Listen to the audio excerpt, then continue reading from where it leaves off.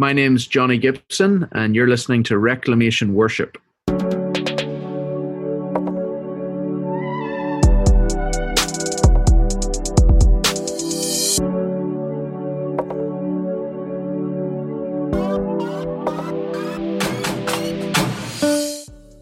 My name is Jason Allen, and I serve as your host here on Reclamation Worship, the podcast devoted to reclaiming a biblical view of worship for the church. Well, thank you for joining me for this episode of Reclamation Worship. Today's guest, as you've just heard, is Dr. Jonathan Gibson. Dr. Gibson serves as Old Testament and Hebrew professor at Westminster Theological Seminary in Glenside, Pennsylvania. I had him on today not to talk about the Old Testament or Hebrew per se, but we are discussing a very important project that he has released. It's a book called The Moon is Always Round. And it was inspired by a tragedy that he and his wife Jackie and their little boy Ben have lived through. You're going to hear all about that here on this episode. And I want to encourage you, there will be a number of resources mentioned in this podcast. And so I want to encourage you to visit reclamationworship.com, click on podcast, and then down in this particular episode's show notes, you will find links to all of the resources, including the book, The Moon is Always Round. And I want to encourage you to purchase that book and to read it with your children. But let me just go ahead and say, this book is not just a children's book. This is a book that is rich in biblical, theological truth, and it is a much-needed reminder to us adults as well that God is always good. All right, well, let's head on over to the interview. Dr. Jonathan Gibson, it is a pleasure to have you on Reclamation Worship. Welcome. Thanks, Jason. It's good to be on the program with you. Great. So, hey, could you start by telling us a little bit about yourself, who you are, where you're from, and what you're doing? My name's Johnny. I currently live in Glenside, Pennsylvania, where I teach Old Testament as a professor at Westminster Theological Seminary here in near Philadelphia. You can hear from the accent, I'm not from around here. I like to tell people I'm from Texas, but nobody believes me. South Texas, right? Yeah, that's right. A little town called Belfast in Texas. No. I am from Belfast, Northern Ireland originally. I've lived away from there since 2005.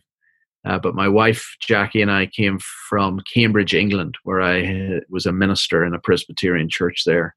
Okay. And I just finished a PhD there years before that. So my wife's Australian, I'm Northern Irish, and we both count Cambridge as home because that's where our two children were born before we came here to America. Do you mind sharing with us how the Lord saved you? Sure. I was brought up as a missionary kid in Tanzania, East Africa, and my parents obviously were Christians. So brought up in a Christian home, heard the gospel from a young age. I remember distinctly in Tanzania a moment when I asked my mom on one occasion, what is a Christian? And she explained what a Christian was, and when you're born into this world, you're born as a child of the devil. You follow his ways. You live according to the kingdom of darkness. But when you become a Christian, you become a child of God and put away those ways. And I just remember feeling at the time like I'm not actually a Christian. I'm very much on the other side. When we came back from Africa, I was 7 years old and went to a good gospel church where a dear old lady called Mrs. Gallagher taught me the gospel. And I believe at some point through my parents, through the church, through Mrs. Gallagher, I came to a very clear faith in the Lord Jesus as the Savior who died for me, rose again, and had offered me new life through faith and repentance in Him.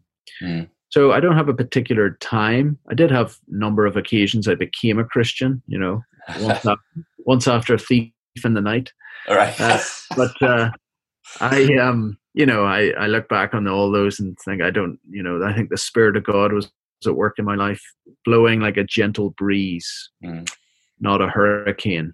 When you're brought up in a Christian home, you're born again by the same Spirit of those who are born again, from non-Christian homes, but the Spirit is like the wind, it blows where it pleases. And sometimes the wind is a gentle breeze and sometimes it's a hurricane. And I think for me, it was a gentle breeze, but it was still the same wind. So. Great way of putting it. Yeah. So you are now an Old Testament professor. Tell us how you got to be where you are and what you're doing. So what was the attraction to teaching Old Testament? I ask myself that question sometimes. When I have 25 papers in Hebrew to mark. I think church history would have been a lot more simple. Oh, great, right.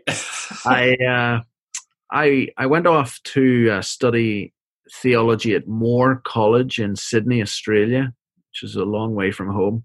Okay. But it had a really good emphasis on the languages. That's one of the attractions.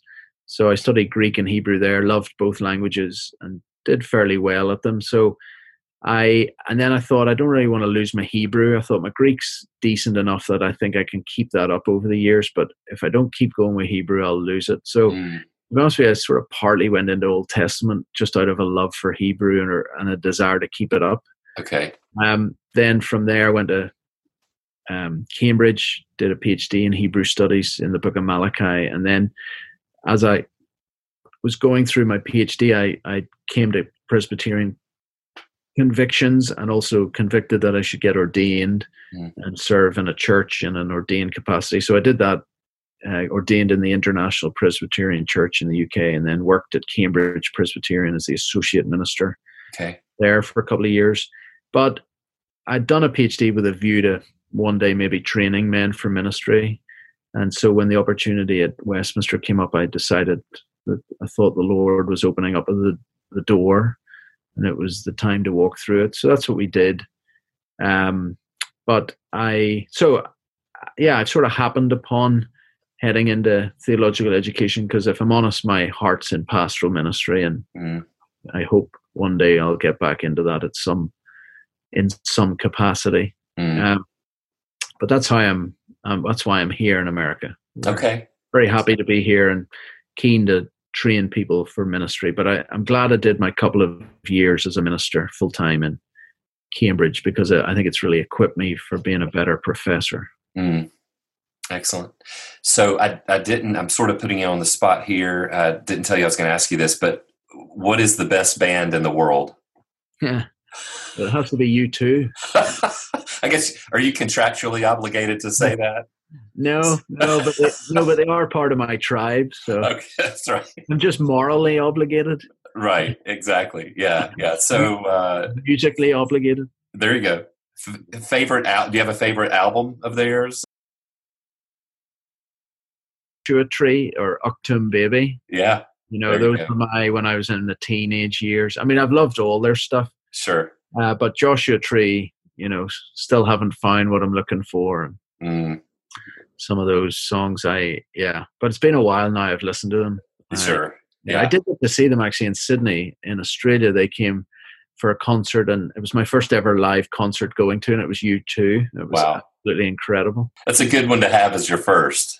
Yeah, it's beautiful. It was amazing. Yeah, that's great. Yeah. Well, I wanted to talk with you about a new book that you have out, and on my way into work this morning, I was headed to the church, and I looked up, and there was the beautiful bright moon shining in all its splendor. It looked like the bottom chunk of it was missing. You're not an astronomer; you're a theologian, but you recently wrote a book about God's goodness, and it happens to do with the moon as an illustration. Tell us a little bit about that, how it came to be, and what led you to write it.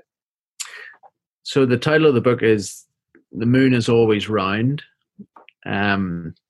It's come about through a tragedy in our lives. Jackie and I have a son, Benjamin, who's now 7, but 3.5 years ago he was 4 years old, waiting very expectantly for his little sister to come into the family. Jackie was 9 months pregnant, and one Sunday night at Cambridge, as I went out to preach on hell one Sunday night, little did we know our daughter prepared for heaven. And as we slept that night, she heard the voice of her Savior who called her name, and she went to him. And it is a mystery why she died. The medical profession cannot find out what went wrong.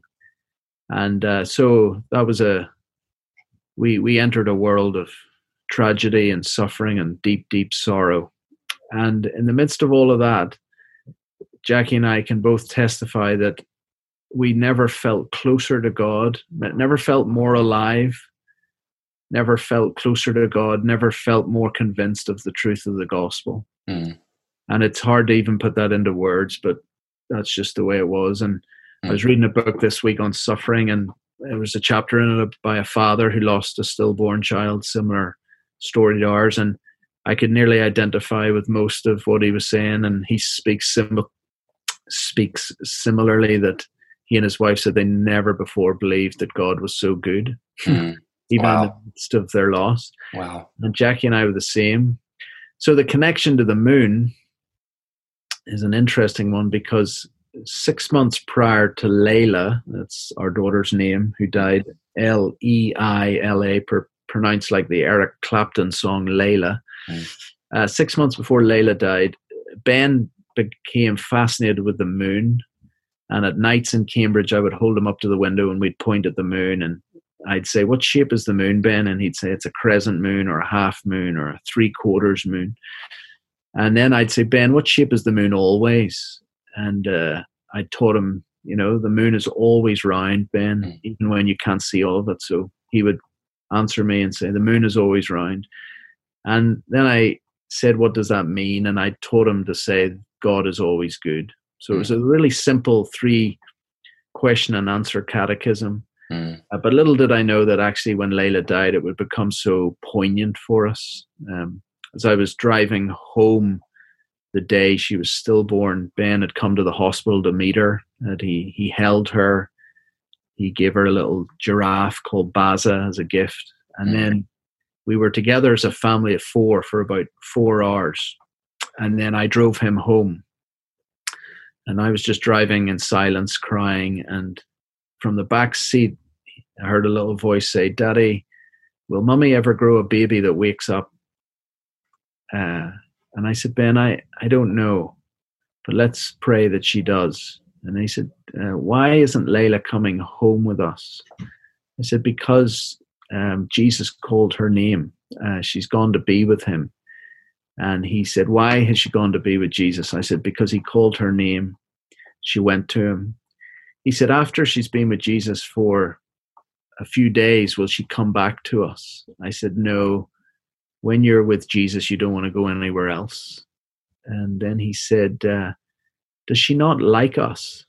I said, "Ben, she does like us, but she just loves Jesus more."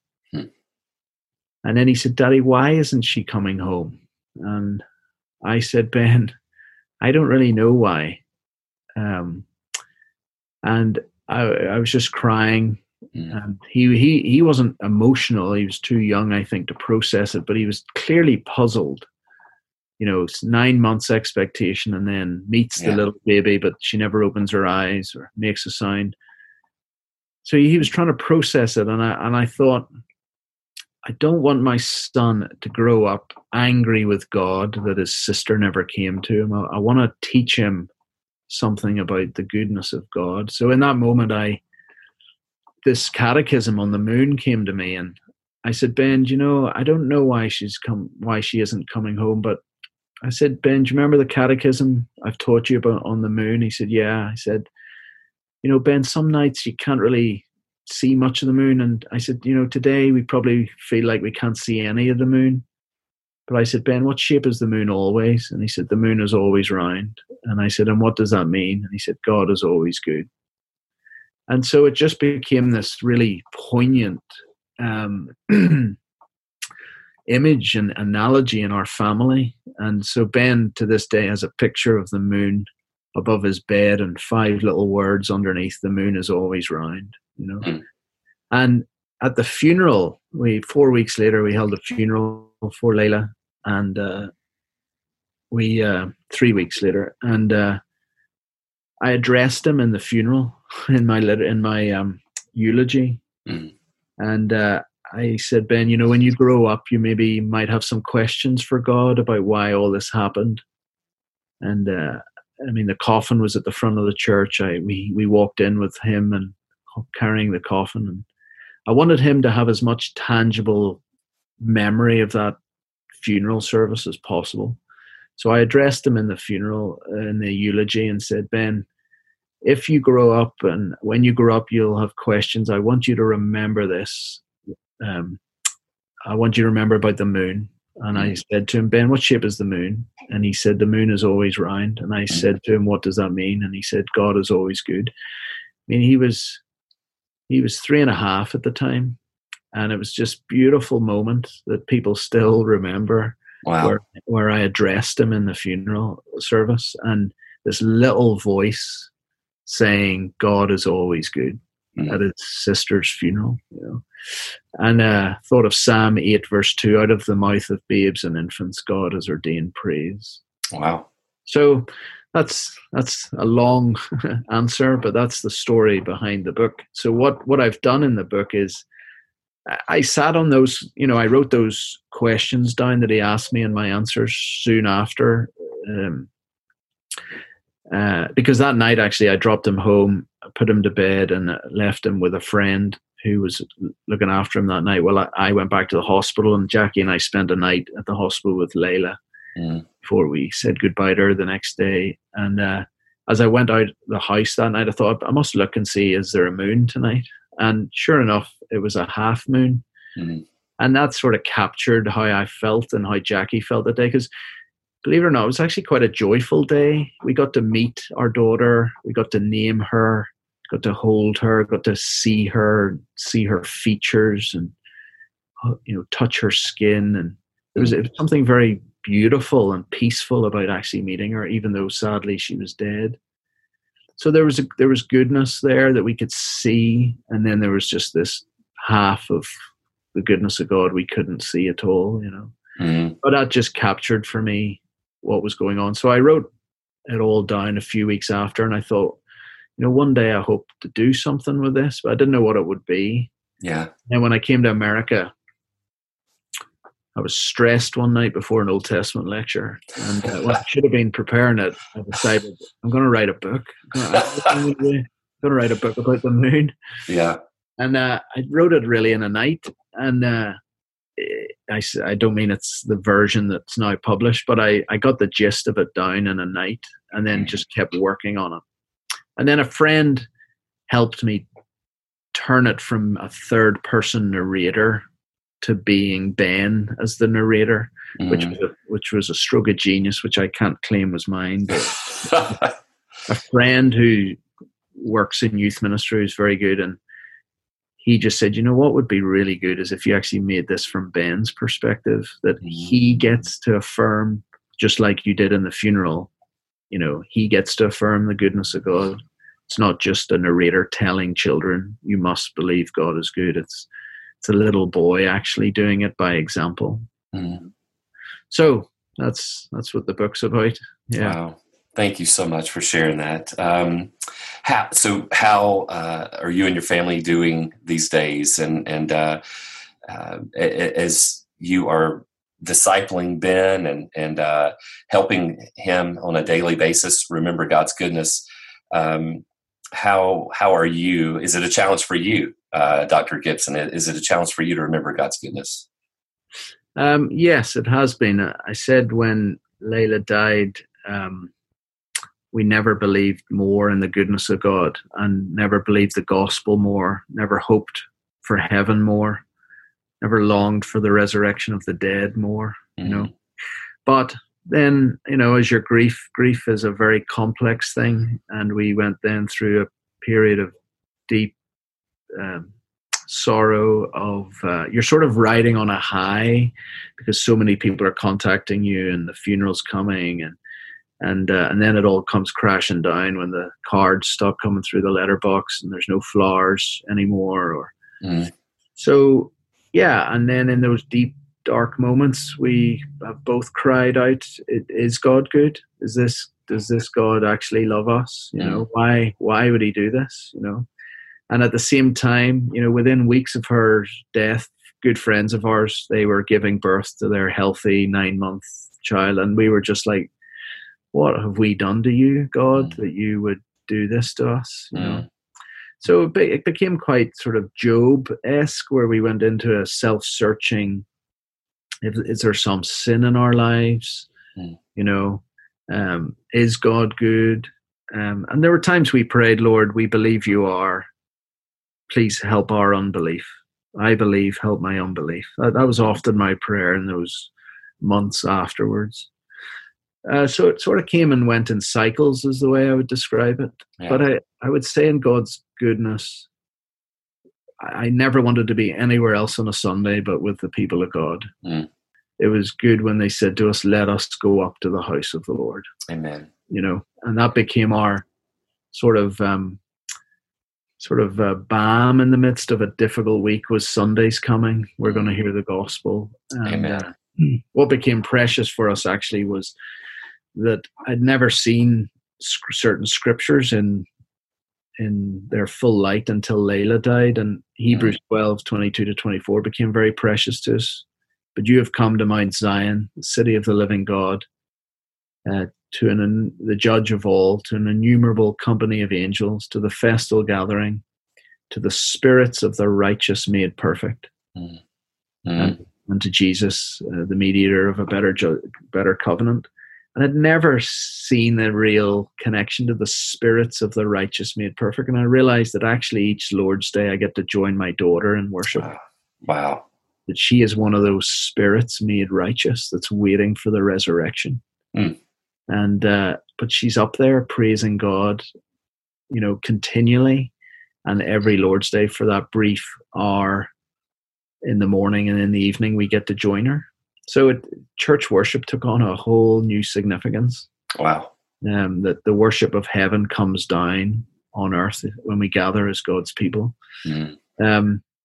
So I forgot what your question was, but no, you answered it. Just how y'all are doing these days. And then we struggled with infertility before Layla. So she was an answer to prayer, and then we lost her at the 11th hour, and then we had 3.5 years of infertility again. So it was a very difficult time. I remember Ben asking me one day, said, Daddy, why do you think God took Layla from us? We were out on a Sunday afternoon walk, and he was cycling. And I said, Ben, I don't know. He said, I think he took her from us to see whether we loved him more than her. And I said, Ben, maybe that's one reason. I said, I'm sure there are others, but maybe that's one. And he was a 4.5-year-old, just cycles on. Again, I just like, right, okay, okay, maybe that's it. And so we've had good days and bad days. C.S. Lewis said, grief is like the sky; it covers everything, and it's just the new sky that you live under. And we had times where, again, we would meet people. I mean, I've met people in seminary whose daughters were born on the day Layla was stillborn, same age that she would have been, and it's like a pierce into a knife into the heart, and you're like, wow, Lord, why did they get to keep theirs? And we had our daughter taken from us, Wow. So they're constant challenges. Jackie said to me the other day, she texted me, she was in a park with a mother whose son's best friends with Ben, and they've got a younger child and sadly also lost a little boy. But she just turned to Jackie, she said, Samuel's the same age as Layla. She knows our story, and they were talking, and we'd never thought of her second son as Layla's age. But now every time I look at him, I'll think, wow, Layla would be that height. Wow. Wow. So, the death of a child, death of anyone close to us never leaves you.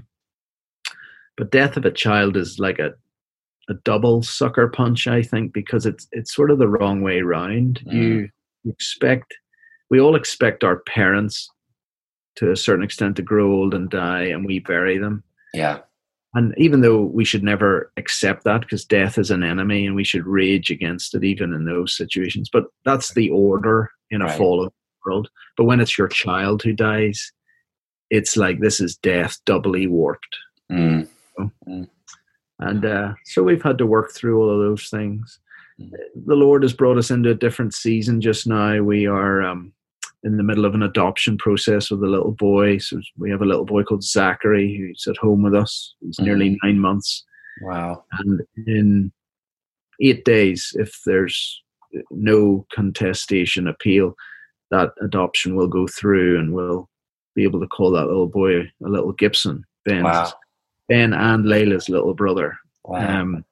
By Christmas, Lord willing. And then miraculously, Jackie has fallen pregnant. So we're 27 weeks into a pregnancy. Wow. So we're in a, you could say, a good place, but we walk very tentatively, and each day pray, Lord, have mercy, because we know He doesn't owe us anything, and His sovereignty can be very terrifying at times. Wow. That's so well put.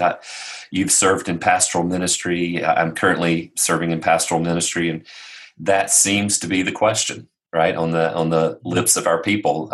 Is God good? And so I tell our folks, the folks that the Lord has entrusted to me, that the time to nail that down in your heart is when life is going good, because often when you get in the storm is when you tend to doubt God's goodness. And so that does seem to be the question that most folks wrestle with. So my hope in this book of yours is not just that people will see it as a children's book, but that they will be equally impacted by it themselves, and that they will read it and nail down once and for all in their hearts that God is good, no matter our circumstances.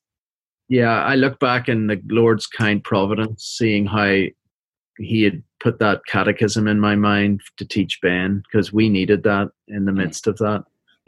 But we had drilled it down into our hearts for 6 months before, And I don't know if you've seen it, but my wife Jackie wrote an article about the same time the book "The Moon Is Always Round" got released, and it's called "Why We Need a Children's Book About Death." It was on the Gospel Coalition, so you could Google. I'll link to that in the show notes. Yeah. And she talks about why every parent should read this book, even if they don't want to. And she even says you should read it to your children, even though you think they don't need to hear it, because sooner or later they will experience suffering or death of a loved one. Yeah. And you got to have some foundations ready for them, Amen.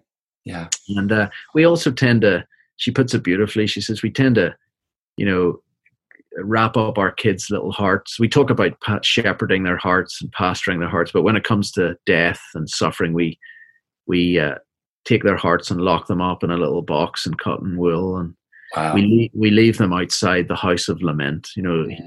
Ecclesiastes says it's better to go to a house of lament than to go to a party of feasting. Wow. A house of feasting. And she says, but when it comes to death and funerals, we tend to keep the children away. But actually, do we believe that it's better for them to go to the funeral with us? And we didn't plan it that way with Ben, but in the Lord's providence, that boy's walked up an aisle with his sister's coffin in my arms. He's sat through a funeral service loud with lament. He's planted seeds on his sister's grave in Cambridge, and we are so thankful for all of those experiences for him, because I think it has given him a reality of what life is about, and life is fragile. So when he goes to play soccer on a Saturday, sometimes I say to him, Ben, you enjoy this because life is a gift. Life is a gift. And the death of Layla was like cracking smelling salts under our noses. Wow. I'd never tasted my food so well. I really mean that. I said to somebody, I've never felt the wind on my face as clearly. Wow. Never smelt the flowers as much, and I've never tasted my food as well. I never felt more alive than when my daughter died. And wow. So these providences can come in and be a sanctifying help in our lives. But yeah, to go back. That's why the book, I think, is not just for those who enter into that grief, but those, all of us should be prepared for something in life that, Yeah. and we need to have those truths ready, that God is good even when we can't see it. So good. Well, I mean, you've just sort of preempted my next question, but with your answer there. But could you talk just a little bit about discipling Ben as worship, and so how can parents see the discipleship of their kids as worship? Any thoughts on that? Yeah, I mean, worship is a category that needs defined there. Romans 12:2 speaks about worship being the whole of life. And then I think there are other aspects in the Bible that speak about worship being the corporate worship of God's people gathered together. So we've sought to make corporate worship on the Lord's Day a priority. On Sunday mornings, I have a little catechism. I don't do it as much now, but when he was a bit younger, after Layla died, I would say, Ben, what day is it? And he would say, it's the Lord's Day. And I'd say, what do we do on the Lord's Day? And he'd say, we eat pancakes. And I say, that's right. And I say, where do we go on the Lord's Day? He says, to church. And I said, what do we do at church? He says, we worship the triune God. And then I say, who do we get to do it with? And he says, with Layla. And so that was one way of my trying to disciple him through this, that I wanted him to remember his sister, our daughter. I wanted him to enjoy going to church, even though she wasn't able to go with us. But I wanted him to feel the connection actually at church with his sister. That when he worshipped on the Lord's Day, he was joining her with the choirs of heaven and the angels and archangels. So that was Sundays. During the week, we do our family worship in the evenings, where we try and read a bit of the Bible. We're currently going through Catherine Voss's The Story Bible, which is very good, and then doing a bit of catechism and prayer and a song. And there we're just trying to show Ben that, worship's not just about Sunday in the morning or in the evening. It's the whole of life. Yeah. And it's our way of trying to say, what happened in your life today, Ben? How can we pray about that? What do you have coming up tomorrow? How can we pray about that? And we just want to, by God's grace, disciple him to be a little believer whose faith is real, and whose walk with the Lord is something that is real and dear to him, and not just something that's tagged on as an added extra. But look, we feel terribly sometimes. We miss doing family worships because of busyness or this and that. But that's where we've tried to do it. I also then, read bedtime stories with him, and we'll read a couple of books, and one of them will be a Christian book, and that's when we get to talk about real issues and things like that. Fantastic. Any additional books that you have in the works for children? Any other thoughts on future editions?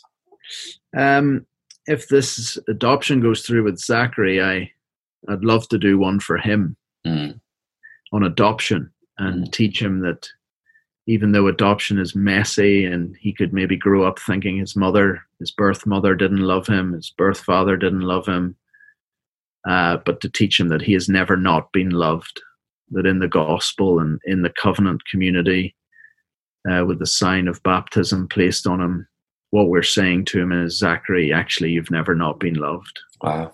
Wow. Psalm 87, they will say of those, these ones were born in Zion. And so I'd love to do something along the lines of adoption and baptism in a little kid's book, where I teach Zach that God has loved him from all eternity. Wow. But they say you should never talk about books until you write them. So that one will never get written, but I bet it would have been very good. It would have been a great book. Yeah. There's that sounds beautiful. Yeah. It's New Growth Press have been good to work with, and they've asked me to consider doing a little kids series on God, on God, which I would love to. I think I covered two doctrines actually in that book. The moon is always round. Obviously, God's goodness, but actually His immutability. It's in the adverb always. The moon is always round. In other words, it never changes, and God's goodness never changes. So it's really the unchanging goodness of God is what that book's about. And I would love to do maybe one or two others on just other aspects of God's character and attributes. But it's all about getting time. And my wife said to me, just do the one and leave it at that. You're not a children's author. Oh man, no! I look forward to more coming from you, and so thank you so much for doing this. And I will never look at the night sky the same again, or the morning sky in this morning's case. I guess the heavens do indeed declare the glory of God, and so that is a reminder of His goodness. So thank you for that. So. Any other thoughts as we wrap up? Anything you would like to share with the audience? I think the only thing I would say is what we have learned as parents with Ben is not to underestimate just actually how deeply he does think about things. I mean, you've heard on this podcast the questions he asked me in the car on the way home. I mean, he was 3.5 years old. Wow. And he's joining the dots. Yeah. I think often we treat kids too often like little kids and not actually respect the fact that they do think deeply. And when they ask those questions, to give them the time to answer them. I think that's what I've learned. And, you know, if you're busy, you're tired, you've got something to do in the evening, and your child's asking you for extra stories and they've got questions, you know, we just like, oh, can we just get it over and done with? Like, I can go and get on with my work, but actually that's the moment to really be present and try and engage with them. So that's what I've learned. I don't do it well because often I'm busy and I can't give Ben the time, but I'm learning that when he brings something up and says something like, let me run with it here, you know? Yeah. Sort of what happened providentially with this conversation. And I hope and pray good things come from it. I hope the book, you know, we have a lovely Christian sister on the street where we live, and her mother died a couple of years ago, and she's, you know, continued to mourn for her. But she said to my wife recently, she said, you know, Johnny's book, The Moon is Always Round, has been the first time I felt at peace about my mother's death. Wow. And I just thought how lovely that here's a book that's come about by a little girl called Layla in Cambridge, England, and here she is ministering through this book to this a neighbor of ours in Pennsylvania. Wow. And at the funeral, Layla, our minister, spoke about Layla's testimony, and I remember being slightly perplexed, thinking, what do you mean she doesn't have one because she was in the womb and died in the womb? But he gave her real significance and said hers was a glorious testimony. Wow. She pointed us all to another world. She pointed us all to God. And then he had this throwaway line that wasn't in his notes. He said, Layla the evangelist. And everyone who's at that funeral, if they ever write to us on the anniversary, they always say, Layla the evangelist. Never forget Layla the evangelist. Wow. And this book, The Moon is Always Round, is, for me, it's her ministry continuing. She being dead yet speaks. Wow. And she has a little ministry. Her grave in Cambridge, her grave is on the end of a row in a lovely, quaint churchyard, a church cemetery. And what's amazing is everyone has to walk past her to get to the thing. And I just think God wants her to be a little evangelist, because on her headstone it says, Jesus said to her, I am the resurrection and the life. And I think it's just wonderful that my daughter, even though she's dead, yet she speaks into people's lives, you know. My younger brother's not a Christian, and he'll sometimes text me a photo of the moon, and he'll say, always remembering Layla, you know. So she has impacted more people than I think I'll ever impact in my life, you know. Wow. Yeah. Wow. praise God for your family. Praise God for your willingness to be open about this and to share, because, like you said, there's no doubt that that others are being impacted by this. So, thank you. Yeah. Well, thank you, Jason, for the opportunity to be on the podcast and talk about it. We, as I said earlier, we love to talk about our daughter. You know, don't all parents love to talk about their children? But the thing with stillborn children is nobody talks about them because nobody ever met them, and they're gone. You know, and actually, we just do love talking about Layla. So thank you for your kind invitation, and I pray it's a blessing to those who've listened, and the book will be a blessing. I said in the video promotion for the book, this book came about because of my daughter Layla, but it's not about Layla, it's about God. That's what we pray and hope in our better moments, that the fame and the praise will go to God, and not to me or not to Layla, but to God, for being a God who is good, and he is always good. Amen. And that's just so lovely and comforting. Amen. Amen. Well, thank you so much. And I hope to have you on again real soon to talk about another book that you've written, and Reformation Worship. And hopefully the audience will be able to hear about that. Completely different work in many respects. But I'd love to talk with you about that at a later date. Yeah, I'd be very happy to. Hopefully no tears for that one. Yeah. Oh, man. Hey, thanks so much, and God bless. Yeah, okay. God bless, Jason. Thank you. Well, again, that was Dr. Jonathan Gibson, and I want to thank him for taking the time to come on Reclamation Worship. What a privilege it was to speak with him. And I am so thankful that he has taken the time to write this book. And it is such a needed book for our children. But again, not just for our children. It is a needed reminder for us as well. So please, again, visit reclamationworship.com and check out those resources, again, by clicking on podcast and this particular episode. And then you'll see the resources listed in the show notes. We are on Twitter at ReclamationHQ. You can find us on Instagram at Reclamation Worship, and we're on Facebook at Reclamation Worship. Until next time, Soli Deo Gloria.